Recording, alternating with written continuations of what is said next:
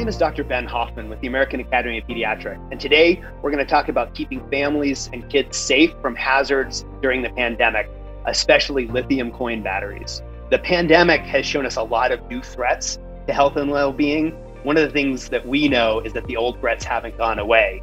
And with us being stuck at home so much more often, the threats that normally existed around houses or homes for kids have become magnified. And one of those specific threats that we're seeing a significant increase are ingestions of lithium coin batteries, especially in younger kids.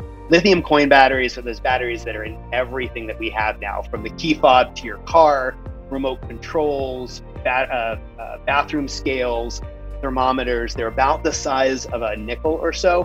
And they pose an especially dangerous threat to the kids because they're the right size that if a child swallows them, they can get stuck in the esophagus or the food tube of the kid. If they get stuck, they start discharging the electricity that they're storing, and that can cause a burn in the tissue of the esophagus. And in the course of even a short period of time, it can lead to significant problems, including lifelong disability and sadly, sometimes even death. We know that there's not one thing that we can do to help prevent these ingestions. We need to think about it in terms of layers of protection. One of the most important things is making sure that kids can't get to these batteries in the first place.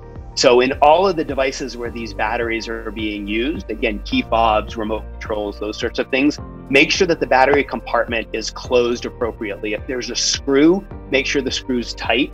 If it doesn't have a screw, think about maybe adding some tape around it to make it more difficult for a child to get in there.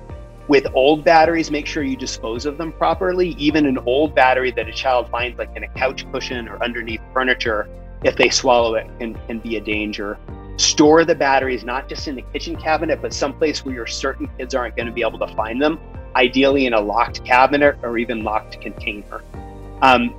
We're really happy about the partnership between Duracell and the American Academy of Pediatrics to get this information out there.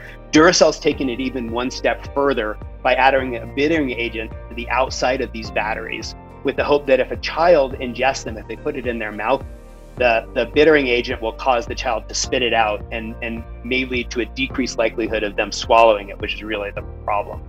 We know that a lot of these ingestions are silent. They don't come with a lot of symptoms. You might see choking or gagging, or sometimes a child will complain of pain.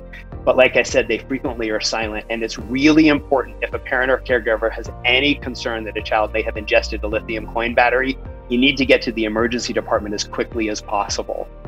If families or caregivers want more information, Duracell.com or the American Academy of Pediatrics website for families, which is healthychildren.org. We have a ton of great information, not just around lithium coin batteries, but a bunch of other injury prevention activities and ways that you can keep your family safe.